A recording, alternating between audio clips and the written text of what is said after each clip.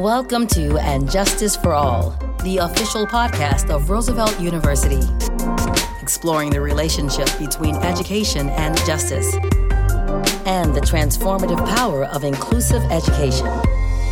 Hosted by Roosevelt University President Ali Malekzadeh.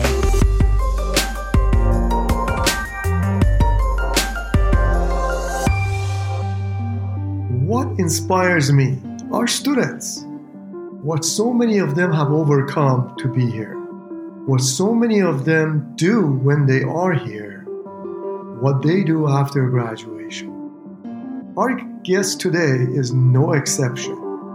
His story is an inspiration.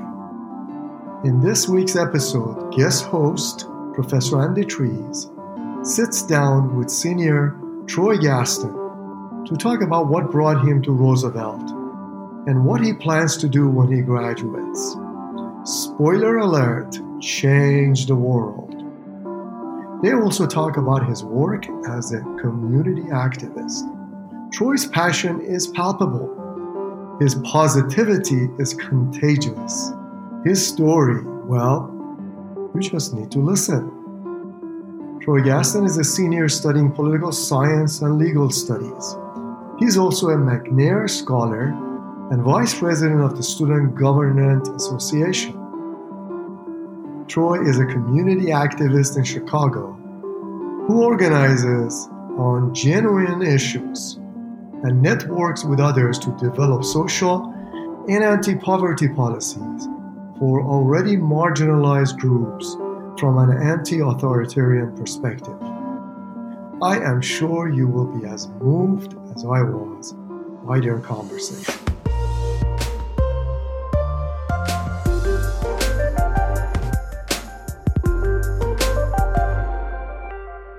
Hello, I am fortunate to be here today talking to Troy Gaston. I have had Troy in several, is it 3 classes, Troy? Yes.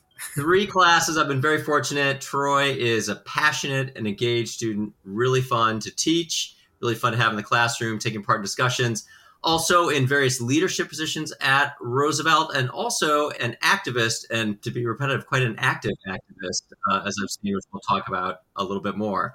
So Troy, welcome today, and thanks for making some time to talk with me. Thanks for having me, Professor Tree. All right, let's jump right in. Troy, I'm curious, tell me a little bit about the journey that brought you to Roosevelt University.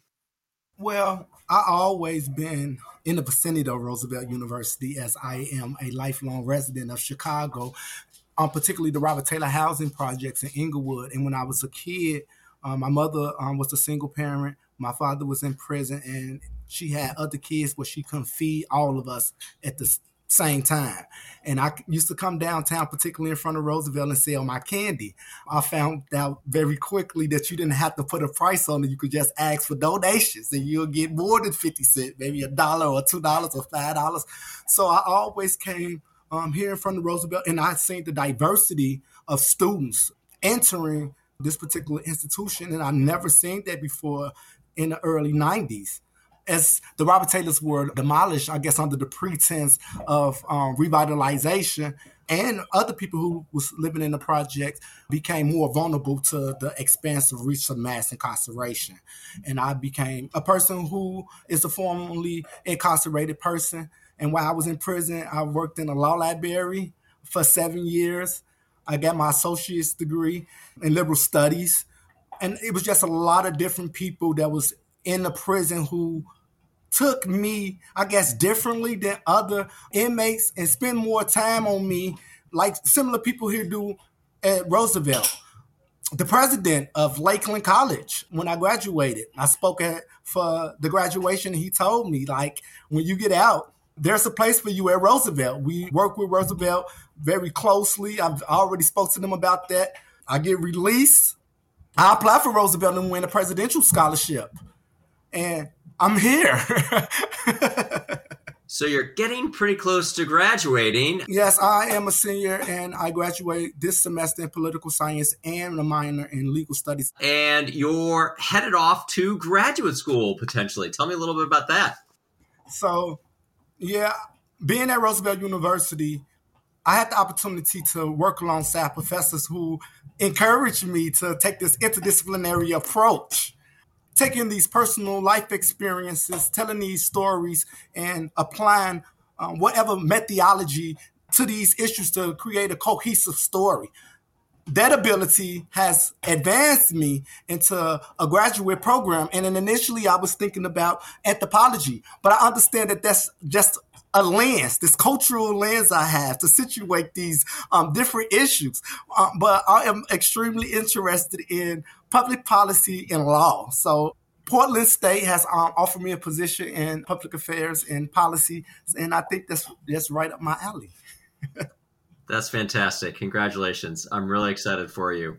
And I'm sure we touched on it a little bit earlier, your experience with your family, your own experience in prison. So how has that shaped sort of the path you've taken at Roosevelt, now going on to do this graduate work? Does that play a big role in how you think about what you want to do? I think it plays a massive role into what I want to do. Being in prison for 7 years and then doing 3 years in solitary confinement for fighting on behalf of people who fighting for their freedom, fighting for their right to have an equal opportunity within their society, and they so happen to be constrained from a social point. And I see these constraints develop in our community everywhere, and I look at them as forms of violence, new forms of violence.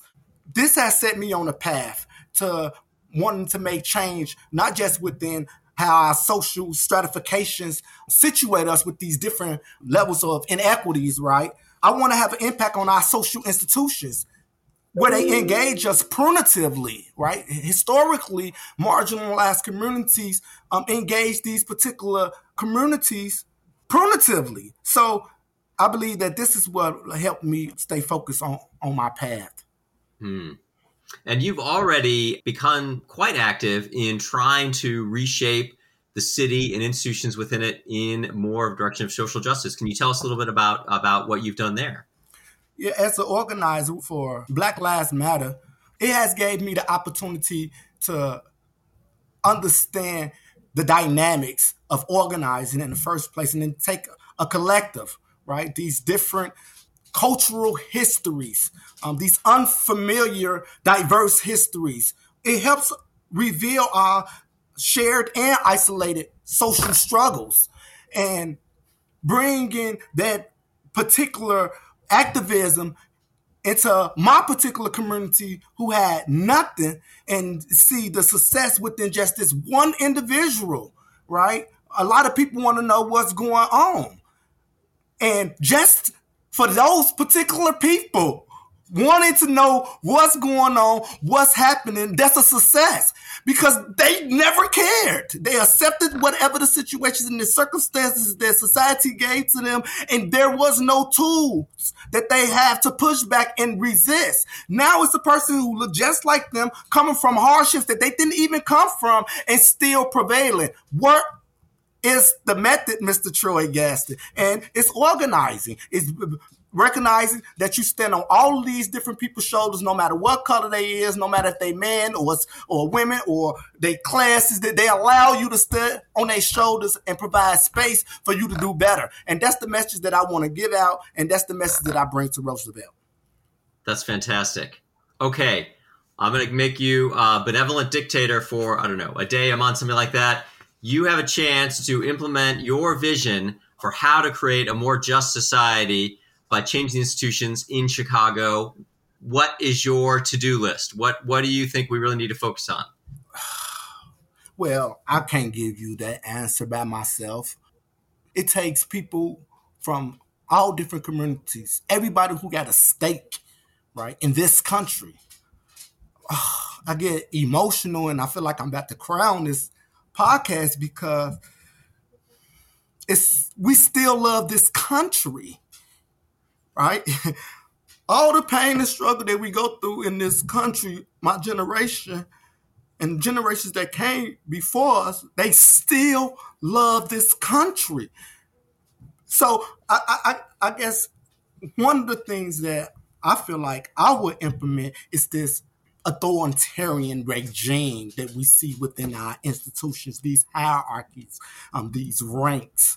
right? And us denying people who work so hard, right, to resist perpetuating the leadership goals. So I would dismantle this hierarchical perspective we live in the United States, and particularly operate from an anti-authoritarian perspective. You know, Troy, I thought what you said, sir, was very moving. And when I think about sometimes conversations I have with people who are more conservative and they feel somehow that Black Lives Matter or movements like that are anti-American. And I think you said it so perfectly, you know, the kind of work you're doing, it comes from a place of love, right? It comes from a place where, you know, this is my country and I think we can do even better. And I think it's great that you framed it in that way, as opposed to, you know, just this negative critique, that it really comes from a place of thinking that it is a great country, but it can be greater, that it can do more for its people, for all citizens, for social justice. So I really like what you said there. Let me say one thing. A lot of people, when I get into PhD program, ain't gonna like what I gotta say, because it's not gonna be filtered up with all this race hate, this class hate, this sexism, this feminism, this masculinity, right? I want to create and dictate an argument with everybody a part of it, right? That help us explain how we overlap and intersect. My first job I got out was working for Amnesty International, the world's largest human rights organization that seeks humanitarian justice for refugee families. I was a canvas director.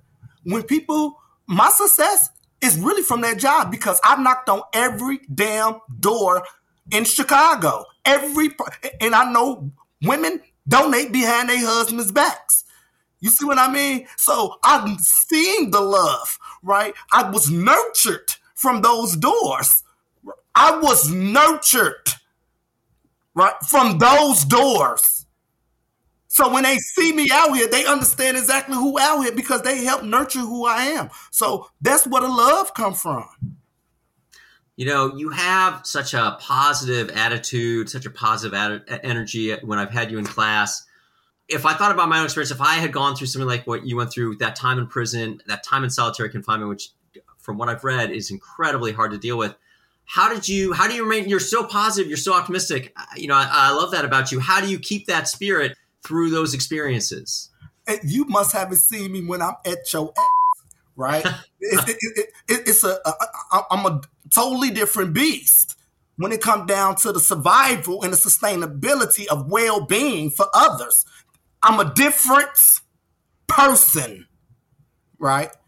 But going through the fight of trying to make change, we got to be able to communicate, right? Where everybody under the sound of our voice can understand, appreciate, and respect your perspective to the extent that they join the debate. And you can get, right, my grandma say, more people with this type of love of honey than you can get with salt. You see what I mean? And you can't fake that. It's something you got to be trained to do. And it comes from people like you. I maybe had it from a particular standpoint, but after taking these classes and then taking social movement classes, Dr. Robinson class, taking all these classes, advance and build who I want to be. I just got to accept the information. So that's where that comes from. That's great.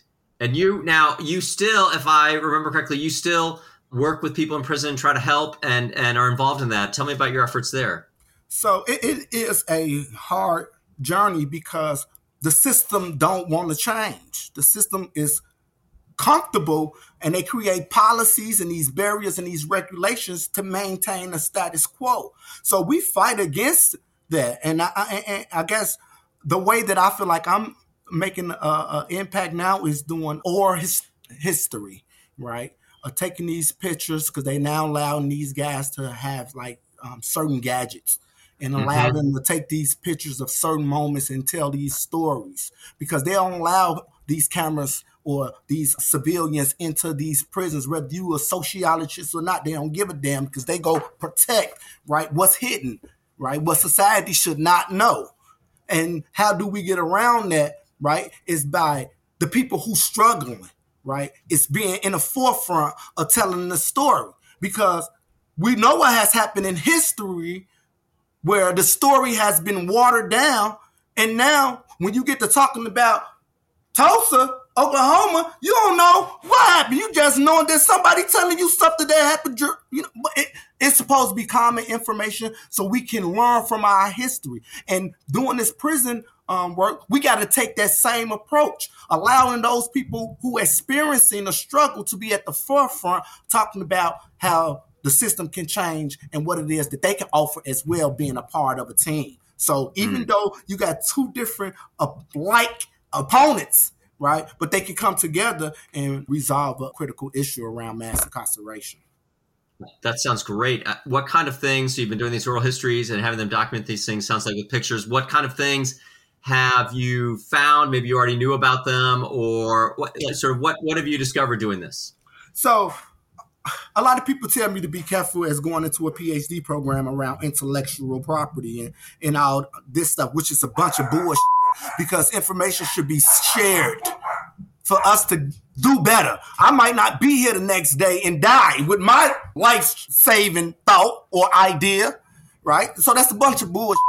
So the issue is that what I'm finding and what I understood such a long time ago was that prisons are releasing individuals from solitary confinement on their out dates and pushing them straight in the streets. Now, we done seen a lot of different incidents where people, particularly getting out from solitary confinement, get to the L station, they put somebody on the tracks. A lot of mass violence in the streets. If you do the research and see the people who you are apprehending and see what they reckon with mass incarceration and solitary confinement, you will make that linkage, right? I'm finding that the expansion of violence in Chicago particularly has a lot to do with young men getting out from prison directly from solitary confinement. Tell me, when you were in solitary, and I'm curious, what is the daily routine? I know you're very limited contact, usually very limited outdoor time, sometimes not even a window. What was the kind of daily schedule in terms of your, like, how much could you see people? Like, what were you allowed to do? So all my time wasn't like that because I had a little juice. When I went to solitary confinement, there was a big protest, 90 days of hunger strikes, right? I worked in a law library, a person who know how to file a petition to save your ass. When you take somebody away from, it's going to be a big issue. So I didn't have all of those different type of experiences, right? I always been Troy to everybody that I engage. So whoever may be the meanest, I don't get the negative aspect of the stick. My engagement skills, right, is awesome. But when I first initially went in there for my first year, it was hell, right? Because it was a complete pushback on my abilities to communicate to the masses and have them respond based on their rights. And police officers don't like that because whatever your rights is, the policies say this is what we go do to you. So being in those confined cells by yourself, eating when they tell you to eat, giving you these small portions, telling you that you not go eat if you don't shut up, not giving you medication, right? My worst experience in solitary confinement was the person who committed suicide, right? It's terrorism that goes on in prison because you can have gang leaders who somebody with a mental health issue who they got influence over, negotiating with the prisons and saying, if they don't get this, you're going to have a dead body today. And so nobody killing nobody, but they can have somebody commit no different than suicide bombing, right? Take all these pills and kill yourself. I didn't see it happen. That was my worst moment in the solitary confinement because it broke my heart. Yeah. It broke my heart. So that solitary confinement is a serious life-altering, changing experience, right? And will stay with me forever. And I guess that's why I do a lot of pushback to talk about Michael Foucault. Even though a lot of people don't agree with everything he say, he pinpoints, right, this perspective about containment and isolation when he talk about those slaves being in the ships so contained and confined together and how they responded in such an aggressive manner. It's still linked to what I was saying, what's going on with the streets and violence. So yeah, solitary confinement is an issue. Yeah. And so you were able, despite, I mean, I'm sure it must have been when you were first in there overwhelming, trying to figure out you found your way to the law library and found your way to education when you were in there. I'm curious, you've taken some legal classes from me. Why not a lawyer? Why aren't you going to be a lawyer, Troy? I'm just curious. I think lawyers are absolutely... No pressure. I'm not trying to pressure you. But I think lawyers are absolutely limited to a lot of these different rules that goes on in the president, starting crisis, doctor, legislative changes, right? You so constrained outside of what it is that you can possibly do. It's not a battle that what you go guarantee your win. So I think I take a different approach by changing the institutions that we're engaging, right? To basically situate these lawyers to be more effective than what they are when you got these judges who's following this archaic, right, line of reasoning. Yeah. We read a few of those decisions in our class together. Yes. So is it going to be, I mean, moving to Portland, it's supposed to be a great place. I've never been there, but is it going to be, it sounds like you have such deep roots here and you've also done so much great work helping the community organize and doing these grassroots efforts. Is it going to be hard to leave, to go work there? Or are you maybe going to come back? What are you thinking in terms of that?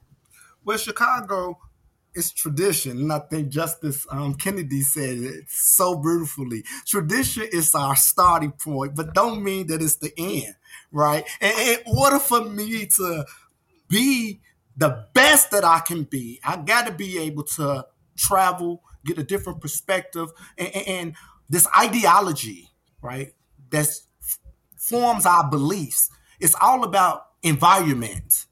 You know what I mean? And being able to go from one ideological perspective to another ideological perspective helped me get a better understanding on how I want to proceed and how I want to communicate, right? And if that's coming back to Chicago, well, let it be. But if it's going to California, Rhode Island, Texas, you know, whatever it may be, right? I'm just there to do the work, to learn, and then advance and drag others behind me.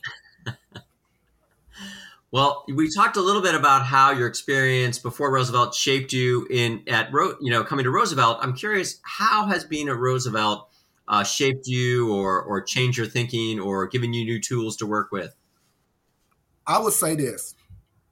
Roosevelt University has done a remarkable job in soliciting faculty. The professors here, they go above and beyond, right? Their analytical perspectives, they understanding of the social dynamics, not just the understanding of the social dynamics, but particularly able to target who's limited, right? And then suggest, right, how to move forward. So tell me, Roosevelt University, dedicated to social justice, what does that mean to you after your time there? Social justice evolves with every single generation. The needs of the country, the needs of the generation, right, is different in every single era.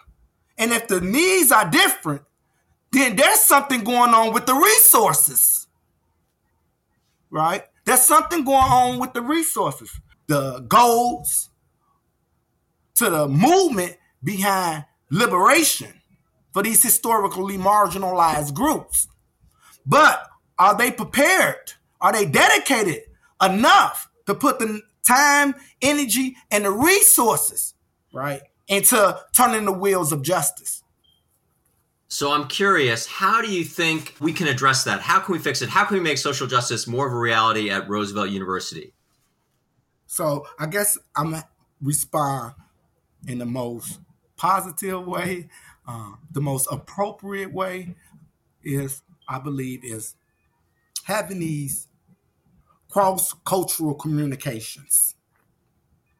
And when we have these cross-cultural communications, these social issues, these social struggles, whether they be isolated or shared, comes up. So here's the issue. Every time we have in these conversations, these different issues, right, can be tackled. Yeah. Yeah, it's funny. Sometimes, of course, grand fixes that make major changes are fantastic, but sometimes it really is just small things that people don't even think about that become the stumbling block that keeps someone from succeeding, and that are relatively easy to fix. Mm-hmm. Well, so you also are on the Student Government Association as vice president. Am I correct about that? Yes. So how has that been in terms of trying to be involved in university governance, trying to make good changes and provide good leadership for the student body? What's that been like?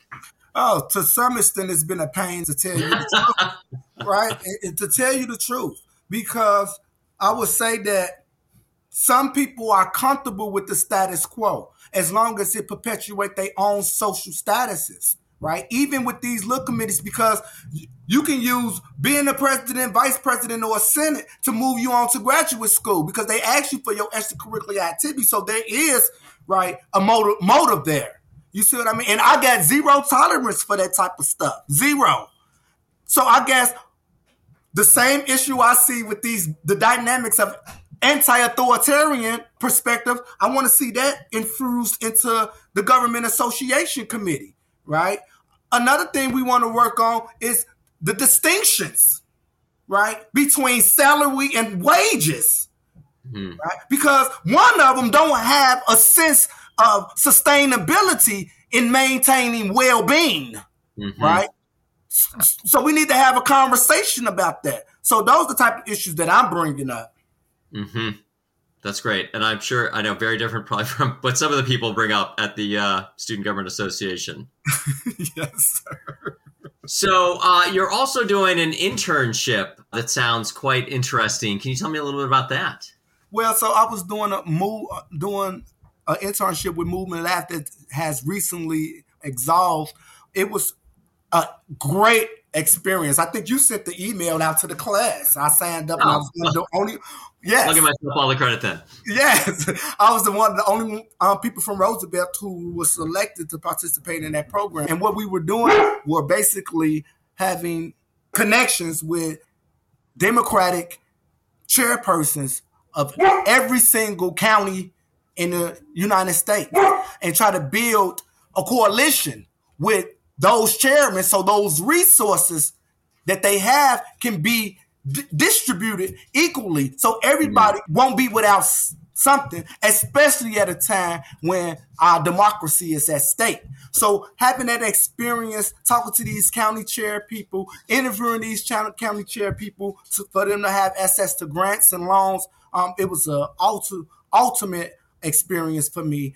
And I was so appreciated to be working with these people who are on the ground, who understand what it means to push the needle forward for a different America. That's fantastic. All right, so different America. Tell me, as you move into the future here and you go to graduate school, what's your hope? What are you envisioning for your own future, and what would you like to envision for the future of America? So I guess I say my future is that I definitely want to go into academics, right? I want to be a professor one day, hopefully, work on my presentation skills. No. But your presentation skills are excellent. But yes, hopefully that I can help shape the minds, right? I hope that I can be a professor that came into my life, right? Ever since I was 5 years old, teachers told me that I was going to do okay, right? And I want to be that teacher in the future to tell other struggling students or students who may not be struggling equally, right, that they are all a part of a collective that make our country great. And what I hope to see in America in the future is that we all understand that we are part of this feminist quest, right? That we understand that we all stand on each other's shoulders from one road to another, because we living in this society that had these different hierarchies, and if we don't do good in these perspective roles, then we fail. But it's somebody there to catch us. So that's what I want to see more often in America. You know, I said this at the beginning, and I really meant it. And after talking to you, I still mean it. One of the things I loved about having you as a student in my classroom is the passion you bring, and it's really inspiring. How did you find that passion? What advice do you have for your fellow students about finding a similar passion? Because I think it's a very powerful engine to achieve what you want to do. I recognize the passion that I have for survival. It comes in different forms, particularly for all those people who believed in me, right? The passion don't have a face on it sometimes. It's just gonna be words. But all of these people didn't have a lot of evidence, right, to want to believe in me, right? I imagine the level of scrutiny that they got to put themselves through to support me, right? And to defend me. It take a lot of courage. It take a lot of effort. It take a lot of passion, right? And that passion is believing that love, respect, and dedication can resolve a lot of these critical issues that we have every single day. And the message that I give to my students is to never allow somebody to tell you what you can and cannot do. Don't accept no from nobody. If you got a burning desire, right, in your heart to make change, right, that you don't even think is even possible, that you think that it's just a idea that's coming from a tree, you tap into it. It's a seed. Right? It needs nurturing. And that nurturing comes from all of these different wise people that surround you, pouring water on that idea so it can grow. That's what I want them to tell. Don't be discouraged. Always move forward and persist in what it is that you believe in. Well, Troy, I find your story incredibly inspiring. First of all, I am convinced that you're going to be a fantastic professor. I think your students in the future are going to be incredibly lucky to have you as their teacher. And I'd say I find your story incredibly inspiring. What you went through with your family life, the Robert Taylor homes, prison, now Roosevelt, now going off to get your PhD. It is remarkable and is an incredible testament to, I think, you and your inner strength and your passion and basically your whole character and way of being. And it's inspiring. And frankly, it makes me proud to be a professor at Roosevelt University. So thanks so much. I got to push back. I just got to push back for 1 second and say, it's not me. It's all of these different people who share Professor Tree. It is all of these people who's compromising their space, sharing their space. It is not me. Our world is not situated for me to make it, right? I just need to do the work. But people go create the space for me. That's what has happened to me. So that's what we need to be focused on, passing that space. That's a very generous attitude, and may we create more spaces like that, because I would love to find more and more of these stories just like yours, because I think they're just the kind of stories that would make us a better society. Thank you, Professor. So thanks so much for coming on, Troy. It's been a pleasure talking with you as always. Thank you for having me, sir. I hope you have a nice day. And Justice for All is produced by Roosevelt University and is available at roosevelt.edu or anywhere you get your podcasts. The music for And Justice for All is written and produced by Jesse Case. Thanks for listening.